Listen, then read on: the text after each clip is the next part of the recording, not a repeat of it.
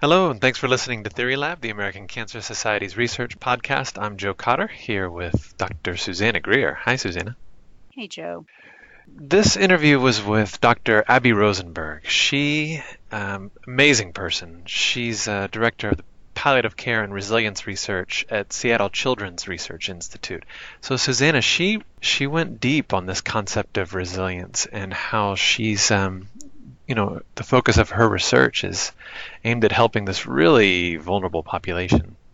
Yeah, I love this conversation with Abby. Her work is, oh my gosh, really moving the needle to help teens and young adults who've been diagnosed with cancer to develop, I think, kind of this bucket of resources that they need to help them through their diagnosis and treatment and survival. And then Abby dives a little bit deeper to help a portion of those patients whose cancer recurs, who have to answer some really difficult questions about who they are and what they want the rest of what may be a limited amount of time, what they want the rest of their life to look like and their impact to be. So she has developed this fantastic program that helps to promote resilience and helps these young cancer patients to manage stress. So I'll let Abby tell you all about it. It's one of those things that it absolutely took my breath away as she was explaining the challenges that these patients go through and the opportunities for this program to help fill these buckets and these skill sets that can really change the way that this vulnerable population handles cancer and that can impact their families and then obviously can be taken in a bigger way to impact anyone who is in a challenging situation, whether it's a cancer patient who's not a teen or young adult or someone who's facing adversity, maybe from another disease or another challenging situation. So she's a lovely person. Her research is amazing, and you're going to really enjoy hearing from her. Thanks, Susanna. So let's listen to your conversation with her right now. Hey, Abby, how are you doing today? Hi, I'm good. Thank you. How are you? I am well. I'm really interested to have this conversation with you, but I think it's not going to be an easy one. You work in a really challenging space. So today we're going to spend some time talking about a cancer diagnosis for a population it's just especially tough. So for teenagers and young adults. So I think I want to start off by saying thank you for what you do in this space. I think it's critically important, and I'm excited to learn more. Well, thanks. I'm happy to be here. All right. So a lot of our conversation today is going to be focused on resilience, specifically in this population of cancer patients. But maybe we could just level set with our audience.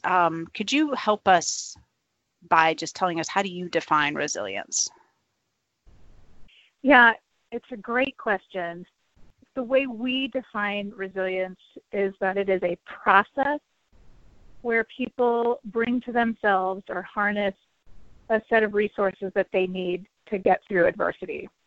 And I say that because most of us, when we think of resilient people, we identify people who seem to be doing better than you would expect after some particular adversity.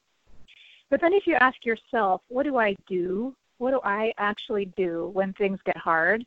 We all act and behave a certain way. And those certain ways tend to be universal, be it cancer or natural disaster or war or poverty. And so how we bring those particular resources to ourselves and how successfully we can do that is how I define resilience. Okay, I love that. So you talk about resilience as a process of how we use resources. And it seems like you're saying that in particular situations, we all have these resources at hand and may or may not be able to access them. Yeah. So what's really interesting about the literature is that the types of resources, for lack of a better word, that people harness to themselves are always one of three types.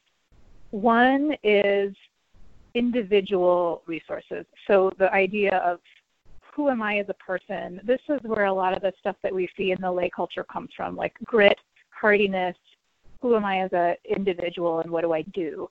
And a lot of these are skills that we learn along the way, stress management, coping skills, things that help people. The second set of resources is community-based. So who helps us? Who are the people that you reach out to for help? Who are the people who rally around you to support you? And then the last set of resources is what I call existential resources. And this is the inherent human experience of asking, why is this happening to me? What does this mean for me in my life? How does this change my identity and who I thought I would be or what I thought I would become in the future, what I thought my family would look like, et cetera, et cetera. And our question in particular when we were talking about teens and young adults was twofold. One is, are these young people who have not had an opportunity in life to figure that out yet? So, maybe us older adults have had either good or bad experiences where we've figured out what our resources are. Many young people haven't really had any chance to be exposed to adversity yet, and so they can't actually answer the question, what do I do when things get hard? And then the second question was, could we take from teenagers and young adults who have already been through their cancer what they learned, what they thought had helped them, and then turn that into a way of, in real time, saying to teens who are now newly diagnosed and struggling with this for the first time, hey, you know what, this is what other people taught us that helped them. Can we teach it back to you so you don't have to figure it out on your own? Oh, that's really interesting. So I've never thought about that before, but you're exactly right that, if you just haven't been on this planet that long, you're at a real disadvantage when something bad happens, just as far as knowing how to deal with that and really having developed the skill set of what you defined as resilience. So that's really interesting. All right. So it sounds like I will say to all of the families who are dealing with cancer in older patients, it is still very, very, very hard. And this is never to say that they have it all figured out and they have it easier, because my guess is that they use the same sets of resources. And again, the idea would be, here's an exposure to a bunch of different resources that people use, and maybe these are things you already do and you can do better, and maybe these are things that you haven't thought of before that you can start to develop. And that's true in particular for teens and young adults, but it's probably true for everybody who's going through adversity. Yeah, absolutely. All right, so let's put a name to it then. So you've developed this really interesting program called PRISM, which stands for Promoting Resilience in Stress Management. So tell us a little bit more about PRISM. Yeah, so PRISM was or is the curriculum that teaches these resilience resources. First, it was designed for teens and young adults by teens and young adults, and now we have actually adapted it to deliver it to parents of kids with cancer as well. And kind of like what I was saying before, we started with directly going to patients and families and saying, how have you done this? How did you do it? How are you doing it? We just sort of asked people, not only in retrospect, but in real time, what were the things that were helping them to be resilient? And we heard the same messages over and over and over again. And so really in over hundreds of hours of interviews at different time points in people's cancer experiences, we heard the same resilience resources coming out. And this was particularly true for adolescents and young adults. And so the first thing that the teens and young adults said really over and over again was that they figured out how to or needed help managing the simple uncertainty and anxiety and stress of having cancer, the sort of newness of the experience. And it wasn't complicated for them. It was basic skills in naming their own emotional state without judgment, so mindfulness skills, deep breathing skills, relaxation skills, simple ways to say, okay, how am I feeling right now, and how am I going to hold on to that emotion? So that is a module that we call stress management, and we essentially teach people some basic relaxation, mindfulness, and deep breathing techniques. The second thing that we heard from people was that it was really helpful to have concrete goal-setting skills. So, for example, when I talk to a teen or a young adult at the beginning of their cancer experience and I'll say, what is your goal? They'll say, well, I just want to get through this. And what people told us is that what helped them was not to have that particular goal in mind, although that was always at the back of their heads, but more how do you translate that into something where there are like check markable processes, so they can say, I got through this particular thing, or I'm moving forward, and they could visualize and achieve a forward momentum. And so we translated that into a curriculum for teaching people how to set realistic, measurable, actionable, time-dependent goals where they could maintain that momentum and see that forward thought process in real time. So those were the individual resources that we heard from people. The next thing we heard was that people were really struggling with and developing existential resources. And so again, this is that like the why me, the what does this mean for me in my life appraisal. And so the first thing we did was we created a curriculum that in psychology terms is called cognitive reappraisal or cognitive restructuring. And what that means is, you know, the thought that wakes you up in the middle of the night at like 3 o'clock in the morning and you're really worrying about it, you can't turn off your head. So the first thing we do is we help people quiet that self-talk so they can just calm their brains, manage those thoughts. And then the next thing we do is we help them reappraise the experience from something that is really negative and destructive to something that is at least realistic and manageable, if not optimistic. And then the final existential resource we teach is very simple, but it is the final anchor and I think probably the most important in the whole thing. And this is the idea of identifying gratitude, meaning, purpose, legacy, and attaching that appraisal to, okay, who am I going to be now? So what we do is very simple. We just say, this must be really hard. Can you think of one good thing that has happened to you because of this? And so for example, those last two in combination for a teen might be, you know, oh my gosh, I have no friends anymore. And the cognitive reappraisal is, well, yeah, my friends have changed, and a lot of my friendships are different than what I thought they would be as a freshman in high school. And then the final anchor, the meaning-making one is, and I've really learned what it means to have good friends, because Susie comes to visit me every day in the hospital, and Joe keeps texting me what's happening in English class, and that's really important to me. And so anyway, so the arc of all of those is the stress management, the goal setting, the cognitive reappraisal, and then the meaning making. We teach those in a little curriculum one-on-one to the teens. We have a digital companion app where they can practice the skills and log their journal of gratitudes and upload pictures that are reminding them of particularly meaningful things, et cetera, et cetera. And then following all of those 4 sessions, they have a family meeting where the teen can teach back to his or her parents what was helpful. And that not only reinforces the skill for the patient, but it also helps the family to continue to support the teen and the young adult. You know, as you were talking, I just had this pit in my stomach.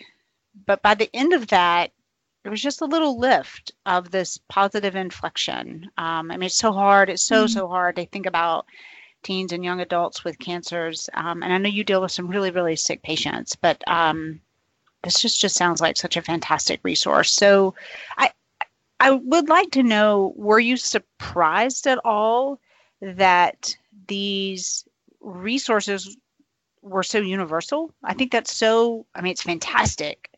And it's so interesting that we all are kind of going back to the same net group of resources to make it through tough times. Yeah, you know, I find that fascinating. When we started, we really thought this was going to be a very specific to adolescent and young adult cancer type of program. And that was my goal, because I really do believe this is a group of patients where we need to spend a lot of energy thinking about how to support them. And what is really interesting to me is when you look at like anthropology literature, so people who like go around the world and watch what populations do through adversity, be it, again, natural disaster or war or poverty or you name it, illness, the sets of resources really are always the same. And now in my work, I do this a lot where I'll talk to, for example, to patients or to faculty or staff at different hospitals, and I'll say to them, like, what do you do? The answers are really always the same. People always identify these individual community-based or existential resources. They just don't necessarily use that language. So they'll say, well, you know, like I have a really good way of managing stress by going running, and then I read books to calm my mind, and then I have this set of girlfriends who helps me when I'm really unhappy. Like that's a individual and a community-based set of resources right there. And so when you put it into these universal buckets, it becomes much more actionable for us to then say, how do we teach this back to people using language that they, within their own mind or within their social networks or within their family, can continue to leverage and call upon when needed. All right, so that begs the question, if these are universal, and this seems like such a really wonderful skill set to help, well, quite frankly, any of us develop, but especially people who are facing adversity in the cancer space. So is this something, the PRISM curriculum that you've developed, is there the potential for it to become part of a mobile health technology? So something that would be available on an iPhone or an iPad or to people no matter where they are? Yeah, so that's my dream. My vision, if you will, is that we get this kind of program, be it PRISM or something else, but this kind of psychosocial supportive program into the hands of every single patient with cancer and every caregiver of a patient with cancer, because I really do think that it is a simple and necessary way to support people. What it looks like on a scalable level, like in a digital format, for example, as you're describing, that I think is less clear, and here's why. So the easy answer is you put it on the App Store and you make it available for everybody, and it's this thing that they can download. Mm-hmm. And then when you think about it, I don't know if you guys have teenage kids. I do, and obviously I work with a lot of teenagers. They have about 1,000 apps on their phone that they maybe open once, maybe a few times, but most of the time you never even open the things on your phone. And in particular for teens and young adults, even though their language is digital now and they do a lot of work in the digital space, they are also inherently social creatures. And the power of a human connection, the power of somebody sitting next to you and saying, hey, you know what, another person just like you taught me this and I want to teach it back to you, is something that we cannot forget. And so one of the things that we're doing now in our lab is we're trying to figure out essentially like what's the right dose of digital versus human interaction to make this the easiest thing that we can disseminate. And it may actually require some human connection that is not simply digital. So I do think we could put it on the App Store and we could make it that widely available. I worry that it wouldn't be as effective. It's certainly better than nothing, but it's probably not the ideal model, and that's what as a scientist, I'm trying to figure out. Well, I was going to ask you, I mean, I think all scientists have something they're particularly excited about or that's keeping you up at night. So what is that for you? What's going on right now in your lab?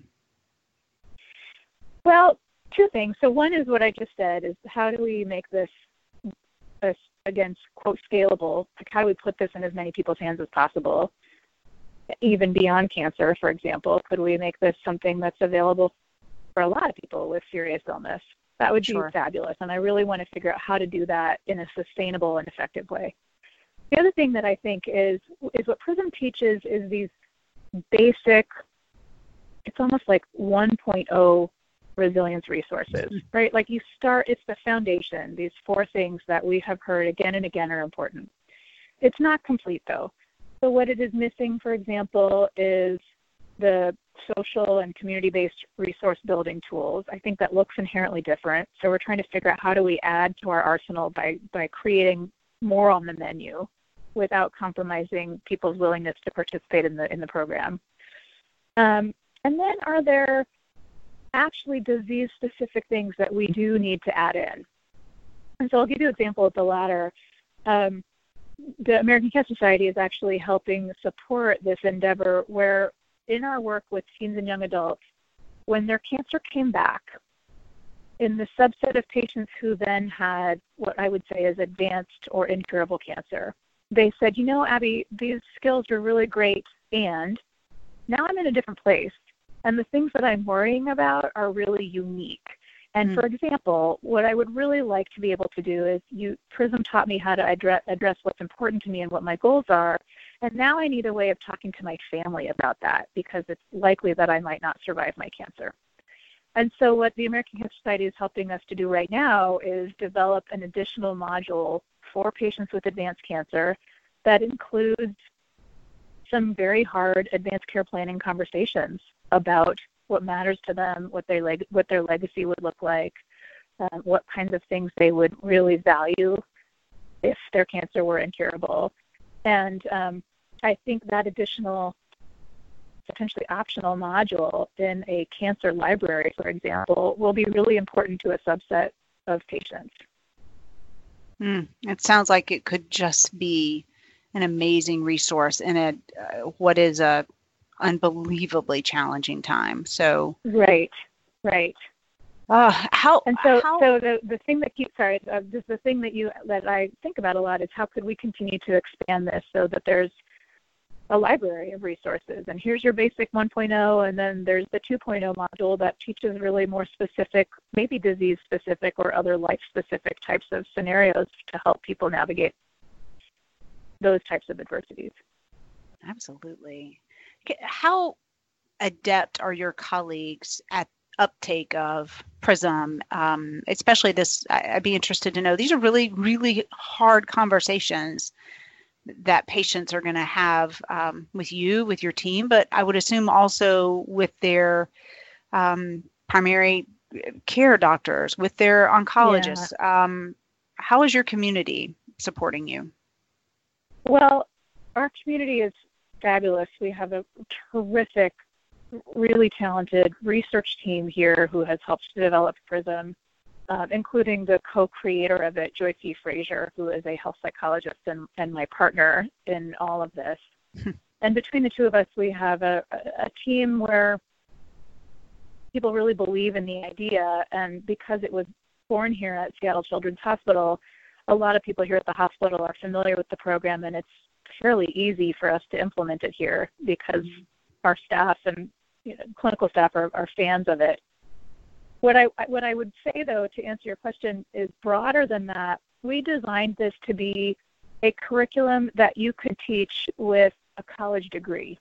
It is deliberately not something that a physician or a nurse or a psychologist or a social worker has to deliver. In fact, we have successfully trained college grads who in some ways are really great for the AYA patients, the adolescents and young adult patients, because they have some age similarities where, like, if I come in as this sort of older lady, mom-aged person, then the teens might look at me like rolling their eyes. But if a young person comes in and says, hey, this is what we heard from people like you, I'm going to teach it back to you, it really resonates. And so the beauty of that is you don't need a PhD to teach PRISM. You need to be able to learn how to have a social conversation with someone in a sort of constructed way. We have a whole script and a very rigid curriculum so that essentially anybody can learn how to teach it as long as they practice it enough to deliver the words fluently. So you've set this up in a remarkable way where broad dissemination is a real possibility. You're just trying now to determine the best way for that to happen. That's right. So I read that you said once that PRISM normalizes the hard. I'd be really interested to know what you mean by that. Yeah, I think what PRISM does is it says to a teen or a young adult, this is stressful, this is hard, your life has just changed. And I will say anecdotally, a lot of young people really resist that idea, especially at the beginning. What I hear from a lot of them is, I just want my life to go back to normal. And there's this idea early on that their life is, quote, on pause, and suddenly after their cancer treatment, they'll go back to whoever they were. And we know from human experiences across millennia that that's just simply not true, that most of the time when we have a hard time, something in us changes, and hopefully it's for the better, but it's not always. And so what I really think is important for teens and young adults to hear is it's okay to think this is hard and this is stressful, and it's okay for you to feel like right now you might not be resilient. That doesn't mean you are not globally resilient. It means that any given day can feel very, very difficult, if not impossible to get through, And we are here walking beside you to help you navigate that, because we know that we can help you to arrive at that other side of the hard. Well, the ACS is awfully proud of you and proud to be involved. Oh, thank you. What a huge need you're filling. All right, I have just one last question. As you know, a lot of the folks that listen to our podcast are cancer patients or folks who love them. So is there a particular message you would like to share with that group? Yeah, thank you to all of them. We worked with so many brilliant patients and parents, and I have such tremendous respect for their insight and their willingness to help me, to help other people. I think every day about all of those patients and families and how difficult their lives must be. And for us as a community to try to support them is so important, and I'm really grateful that they have helped us to do that. Well, we're grateful for you, Abby, and your colleagues and all you're doing, and we'll let you get back to it. Thanks so much for sharing your time with us. Thank you. Yeah, thank you. All right. Okay. Take care, Abby. Bye. Bye-bye. Thank you. Bye-bye.